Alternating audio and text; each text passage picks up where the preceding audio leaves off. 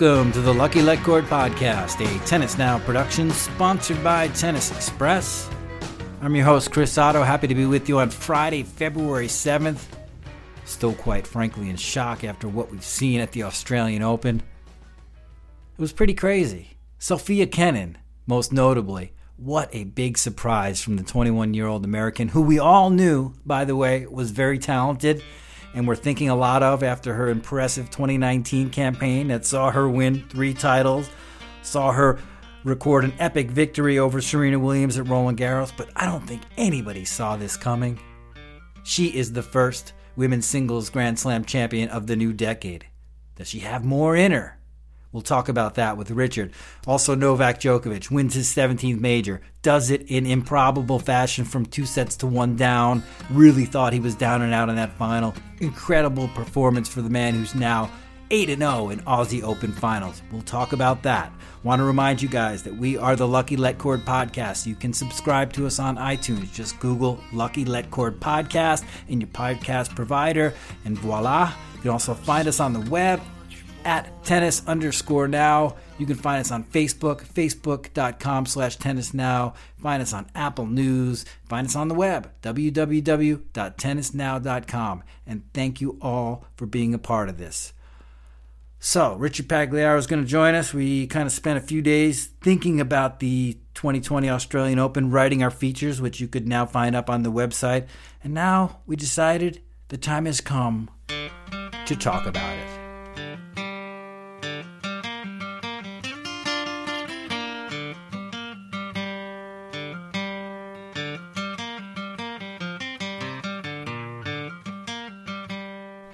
Okay, better late than never. We are here to wrap up the Australian Open. Remember that event? It was like a week ago, and it was pretty mammoth. Richard Pagliaro, Tennis Now's editor, is joining me. Hey, Richard. Hey, Chris. Thanks. Great to speak to you. Thanks for having me on. Yeah, well, maybe this is in a way. Great to have you on, by the way. Always nice to chat. Maybe in a way this is a good thing. We waited a little while, and we had time to reflect on the meaning of some of these massive matches that went down in Australia. I want to start with the women's side and talk about this amazing performance by Sofia Kenin before we switch over to the men. So let's start right there. You and I talked about Kenin so much on our Slack channel. We're always hyping her game and excited about her potential. I don't think, however, either of us saw this coming so fast, and I honestly can't say if either of us really had her tabbed as a future Grand Slam winner, and yet here she is, the 2020 Australian Open champion, Sofia Kenin. What are your thoughts on this, Richard? Just a tremendous performance, and I think for me what really stood out is the Barty match when she basically stood up to the whole stadium, number one player in the world on her home court, and that was every point in that match was so tight, and to take her out. And then also that, I think the final where you saw a player, facing triple break point, if she gets broken there, she probably is going to lose the final. And to come from triple break point down and hit the 5, gutsiest, greatest shots of your life in a row, in succession, against a 2-time Grand Slam champion, former world number 1, and just to lay it all out there at the moment when you need it the most. I mean, it blew my mind, and I'm sure it must have blew Muguruza's mind too, because it was just incredible that she was able to produce at that level under that pressure. Just unbelievable. Yeah, it's remarkable all the way through in this tournament what Kenin has been able to do. And I'm wondering, as I look in retrospect, and we just chatted before we went on air about the fact that neither of us saw this coming. Neither of us thought that no matter how well she was playing, she would win that match against Muguruza. We both picked Muguruza. What did we miss about Sofia Kenin? What did we not take into account? I think, the great thing about tennis technology today is analytics. It's like baseball always use analytics, and tennis analytics are so important, but I think analytics cannot measure the fierceness of somebody's fighting spirit or the desire. Or there's another quality that she has that I think is really underrated, is that she can step up on the baseline, take the ball right off the short hop, right on the rise, and whatever you give to her, she can redirect it especially down the line. And I think that's a really, really underrated quality, because most people, even in this tournament, we saw Serena Williams, arguably the greatest of all time, get pushed back off the baseline in this, and Sofia Kenin does not give up the baseline no matter who she's playing, and it's really, really impressive. To me, it's Hingis-like. I mean, she's a different player than Hingis. She's not as much of a field player, but her ability to time the ball and take the ball on the rise, I think that's really, really unsettling for players. And I think you saw that in Muguruza in the final game, where she kind of crumbled on the serve, because everything, you're hitting as hard as you can and it's coming back at a sharper angle or down the line, or it's just her ability to read the court and redirect the ball, I think is really incredible, a great asset, a great weapon. Thus giving her the ability to be more aggressive than we would think maybe she was before this tournament. At 5'7", not really a big serve. People, I guess, labeled her a counterpuncher. I think she's more of a puncher than a counterpuncher, especially under pressure. For sure. I think, you're 100% right, because people look at her size, and she's the shortest AO champion since Justine Henin was 5'5" and 3/4, I think 2004 when she won. So that's a long time.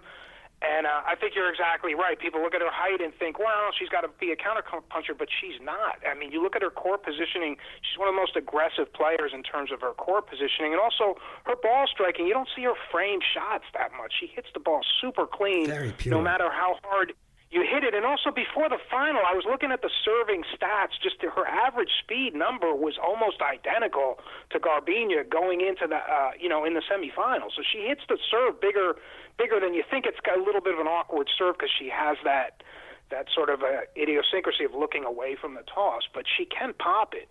She can pop it. And look at the Koval golf match. I mean, she hit some big serves in that match. I think another thing that's really, really big about Sofia Kenin is her physicality is underrated. Like you just said, she's not the biggest person, but she's trained in Miami or South Florida for years. And you saw when the heat hit there in Melbourne, I mean, yeah, she was sweating just like anybody else, but I didn't see her gulping for air. I didn't see her excessively going to the towel. I didn't see her stalling. What I saw was her getting the ball, stepping up on the line, and just going right at you. And that's a kind of fearsome physicality where it's hot, it's humid, and she doesn't look to be tired. Mm-hmm. And you made a good point about analytics, and there's really no way to measure the heart or the fierceness of a fighter. There's also no way to measure how a player will perform on the big stage under big-time pressure, and then she showed everything we really needed to see by surviving triple break point down at 2-2 in that third set. And she did that numerous times, or saving multiple set points against Barty in the semis. She's proven to be a big time competitor, and I think you can't really in the future, I think we're going to have to take that into account when she heads into these big tournaments. I had her tabbed as a future top 10 player, a player that can make an impact on the game for a long time, but I really, in my mind's eye, kind of saw her maybe topping out around 10, or maybe having difficulty to do what she did in Australia. Just completely shell-shocked still by how well she was able to perform there. And I just wonder, and I'll put the question to you, is this a one-off? Can she win more majors? Will she win more majors? Yeah, well, that's $1 million question, because you could look at Wozniacki, and some people thought, well, she finally broke through. Now maybe that's going to lead to more, and now, she's at the end of her brilliant career. Or even Yelena Ostapenko more recently, where people are like, wow, she really has that almost Sellers ability for the lightning strike, and we're going to see her really rack it up, and, she really has it. So it's a tough question to say, but I would say what's in her favor is, number one, what you just touched on is the desire. She really is hungry for not only to be a good player and improve, but she's hungry to compete. And a lot of people have the strokes, it's forehand and backhand, but they just, at crunch time, they don't have the love of the fight like she has. And the other thing I think is just her consistency as a ballster. You don't see her litter up the stat sheet as far as unforced errors. She's a very consistent player. Like, she's not afraid to play 20-ball rallies. If she has to play, she has to grind a little bit more sometimes because she doesn't have the biggest serve, like you said. But I think those two qualities are going to keep her in it for a while. And also, she showed some touch. She showed you the drop shot. She showed the drop shot lob. She's not afraid to come in once in a while. For me, it all goes back to what you and I talked about, before the season began. That breakthrough moment for me was the Fed Cup final when she went on foreign soil. She lost the match, but she showed no matter what circumstance you put her in, no matter if the whole crowd is against her, she's going to fight you to the last ball, and that's what champions do. So, yeah, I think she can win another one. But, having said that, we've seen countless players we thought would win multiple and just didn't. Yeah, and of course, there's always that issue that what we talk about, the book on a player. There's currently a number of coaches out there looking at Sofia Kenin's matches and looking for a weak spot. Is there any weakness in her game? Is there anything we can probe regularly to beat this woman? And that's what we're going to find out over the next year or two, because coaches are going to be game planning for her. But I'm going to go out on a limb and say, heck yeah, she's a fighter. She's a winner. She's proven it. Why not? She can win another one. And I think she will at some point. Might not come right away. Yeah, and I think she's already shown you she's willing to put in the work to improve her game. You already seen how her game has improved, and also that she's competed on every surface. She beat Serena straight up at Roland Garros. Straight up beat her. So she's shown you on every surface she can play and she can compete. So yeah, I tend to agree with you. It's just hard to project because you never know with injuries, with other life circumstances come up. You just don't. It's just so hard to predict. But I get it, Richard. You're afraid to commit. She's got such a hunger. She's got such a hunger. I'd love to see her continue. And I also like seeing how the fans responded to that, because her energy is electric. You really get caught up in it, and you want to go grab your racket and run out to the court and bang the ball around because you see how much fun it is for her. You want to spike a ball after a game point like she does, Pete Rose style, right? Unbelievable. All right, let's move on. Garbiñe Muguruza. You asked her weakness. To me, the weakness is the visor. Get rid of the visor. I love her expressions and her emotions and how she shows you how she feels. Dump the visor so we can see your face. Dementievo is what I never liked that. Oh, yeah. Well, she hides out. I think she hides out from the world. I think I heard Courtney Nguyen talking about that on the No Challenges Remaining podcast. She kind of blocks out the whole world, pulls that visor close down, almost to her eyes almost, so she can't really see out. I don't know. Yeah. I don't know. Yeah, I guess it's like sort of a shield a little bit. But as a fan, I just like to see the play. I like to see. Yeah. We'll make that request for her. But let's move on. Garbiñe Muguruza was pretty incredible in this tournament, and you and I both had her tabbed to win it once she got to the final. She beat 3 top 10 players at the same slam for the first time ever, completely rejuvenated with Conchita Martinez in her coaching box. I don't know if you can give all the credit to Martinez. Full credit to Garby for just being an incredible force in this tournament. The match against Halep in the semifinals is one of my favorites of the tournament, even though it only went 2 sets. What do we think about her performance? Do you think this is the beginning of something big this year, or is it just a blip?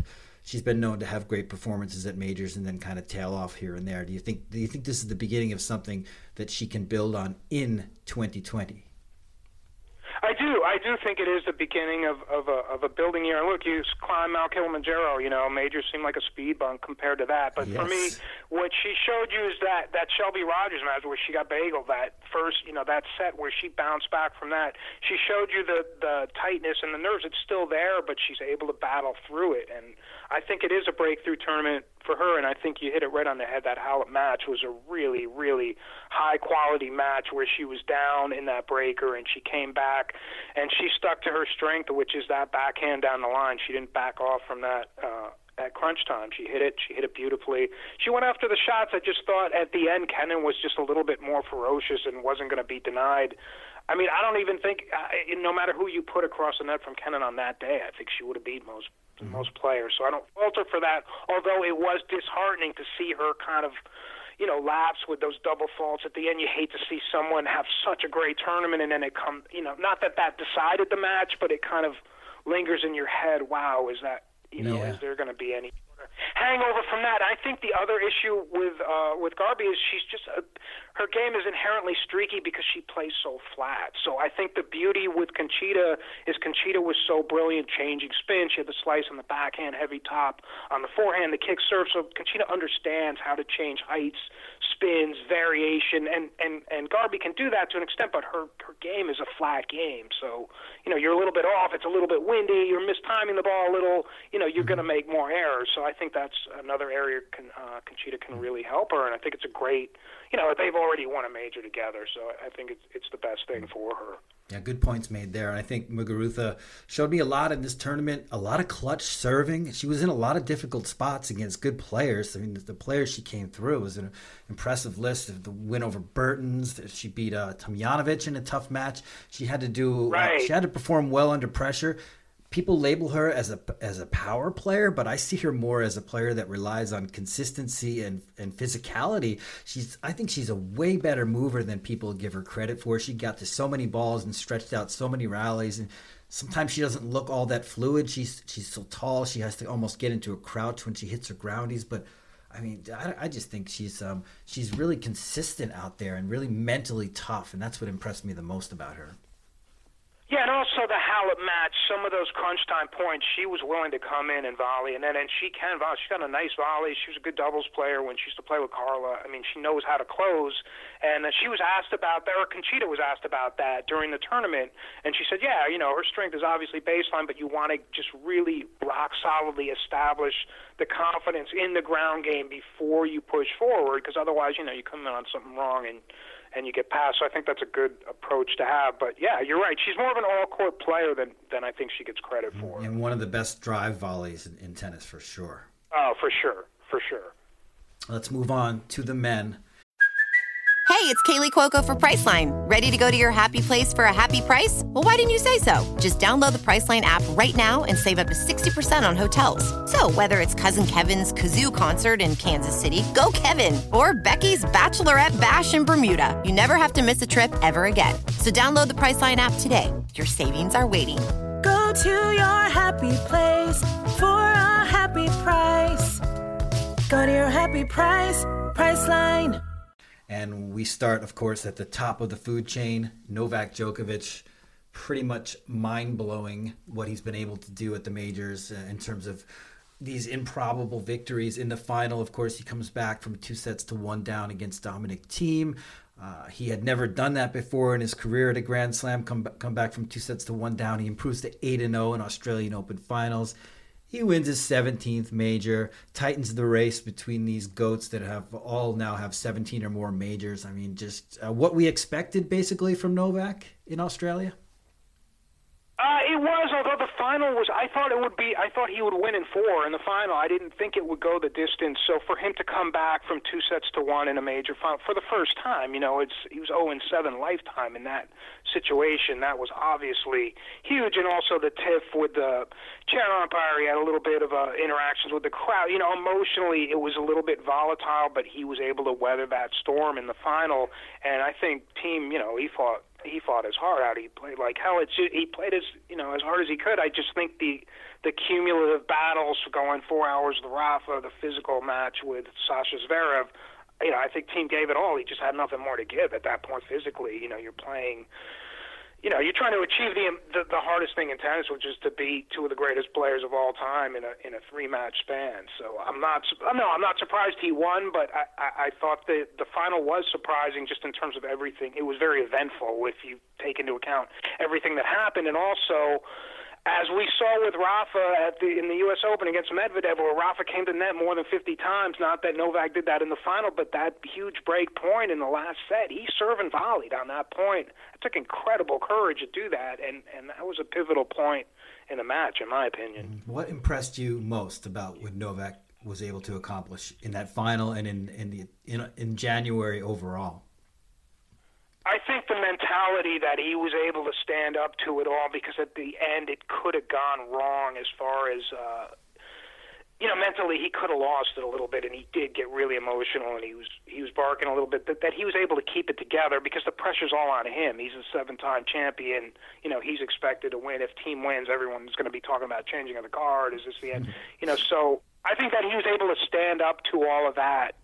And also that sustained the level that he played at ATP Cup. I thought he played great at ATP Cup, and that he was able to carry that, sustain it through.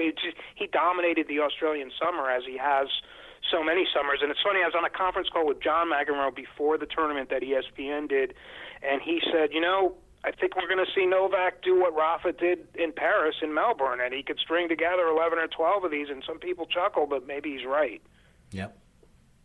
What Novak has been able to do in the clutch, these improbable victories, saving the match points at championship points at Wimbledon against Federer, the match points at the U.S. Open against Federer, and now coming back from 2-1 down where his back was against the wall in this match. What do these improbable victories say about Djokovic as a legendary player in this era? Well, I think his strength of character and stamina might be his most underrated virtue, and that's ironic because when he first started, the knock on him was you get him in a long match and he'll just fold physically or he'll call the train. He was known as not being the toughest of competitors, and now, look at where we are 2020. The guy's 5-set record is 31-10.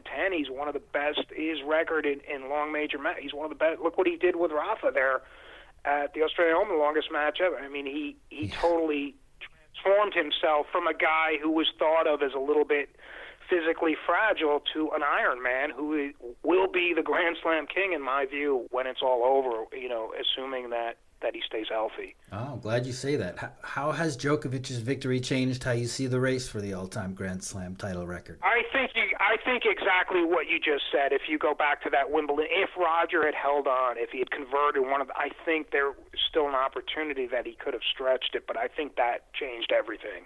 I think him coming back, winning that Wimbledon, that totally shifted the race where, to me, like as Roger himself said, it's inevitable he's going to surpass it if he stays healthy. I mean, we've seen him have elbow issues. We've seen him have, Right. he hasn't.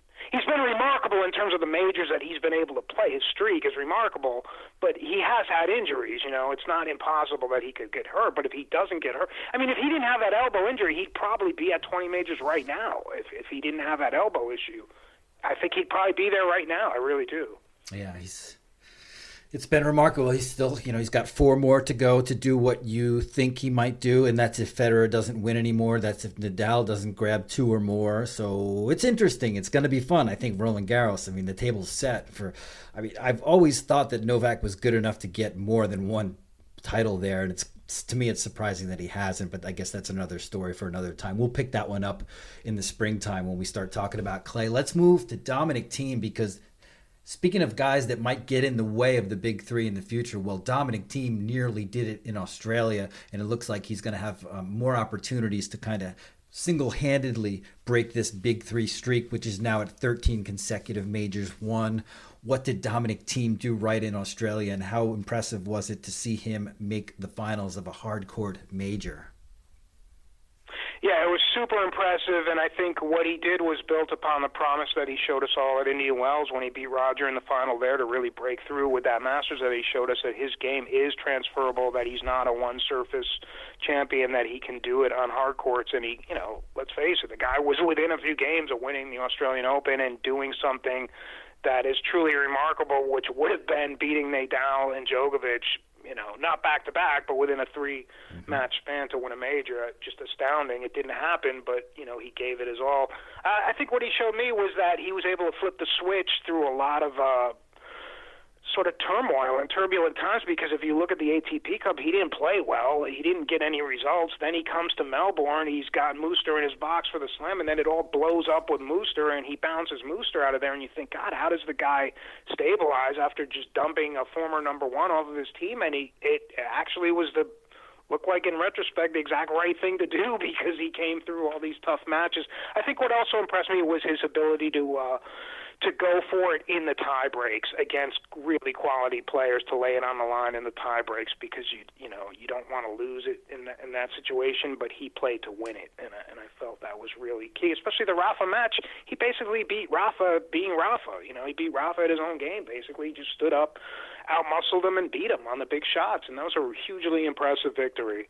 He won 3 tiebreakers against Rafael Nadal. Nobody had ever done that before in a single match. So my last question for you, Richard, before I let you go. Especially like a guy with a one-handed backhanded. I realize it's not the same bounce off the court that he get on clay, but to do that, to stand up to Rafa's forehand with a one-hander, like you said, in tie, it's super impressive. And the guy's a physical stud. He's in such great shape. Yeah, and I'll also add that was Thiem's second win over a reigning number one in less than a year at the Slam. So he's doing a lot of things right. And my final question I'll put to you is, what do you think Dominic Thiem needs to do to get over the hump and win a major? Well, I hope he sticks with Massou in this coaching partnership, because I've seen the strides with them working together. I think Massou's brought him a little more confidence in the transition game, and also using the variety a little more. Because for me, when I first saw him, I loved everything about him, his spirit, his attitude. But for me, I felt he was a little one-dimensional, that he was just hanging 8 feet behind the baseline, just hitting the hell out of the ball, ripping every ball. And he has a huge forehand, one of the biggest forehands in tennis. We know that. He's a great kick serve. But I think what Masu has said, look, you're a great athlete. Let's use these other assets. You have good hands. Let's try to use the slice a little bit more, mix it up, use the heavy topspin and then the low slice to sort of disorientate the guy, and use your athleticism and try to finish some of these points moving forward when you can. So I think he's expanded his game and shown you what Dominic Thiem can be without losing, the core of his game, which is that really aggression, and he likes to hit big, he likes to hit down the line and go for it. And also that they've kind of addressed the issue. The return was always a big problem with him, where he didn't know whether to block it or rip it, and he wasn't really getting the depth on the return. I think he's helped him on the return game as well. Yeah, great points. Richard Pagliaro, I love these chats. I want to thank you for your time. Yeah, well, thank you, and it was a great tournament, and it was great to chat with you about it, and I really thought it gave us a lot to think about going forward, like where do we go from here, especially the women's game now seems wide open with Osaka, taking another loss in Fed Cup today, so I know, I saw that. It just seems wide open, and Barty's a really, really talented player. I love watching her, but she's not an omnipotent number one, so you feel like change could be coming. Oh, the WTA, forget it. There's so much excitement. I mean, up and down the top 100. But that, again, another subject for another time. We'll get to it, and I look forward. We'll be here 5 hours if we get into that. Seriously, I look forward to us chatting again, though. Richard, thanks for your time, and we'll talk soon. Yeah, good talking. Thanks so much, Chris. Appreciate it. Thank you. This edition of the Lucky Let Cord podcast is a wrap. Special thanks to guest Richard Pagliaro for joining us, and special thanks to you all for listening. We appreciate you very much. Once again, this is the Lucky Let Cord podcast, a Tennis Now production sponsored by Tennis Express. Don't forget, you guys can find us wherever you find your podcasts out there. Just Google Lucky Let Cord podcast, and voila, you should find us. And of course, we love it. If you take the time to write a review and give us a rating, it would mean a lot. You can also find Tennis Now on the web at www.tennisnow.com. Hit us on social, facebook.com/tennisnow, Twitter, at tennis_now, Apple News, where else? Instagram. Check us out. Hope you enjoyed the podcast. Hope you enjoyed the month of February in tennis. Should be a fun one, and we'll be back at you real soon.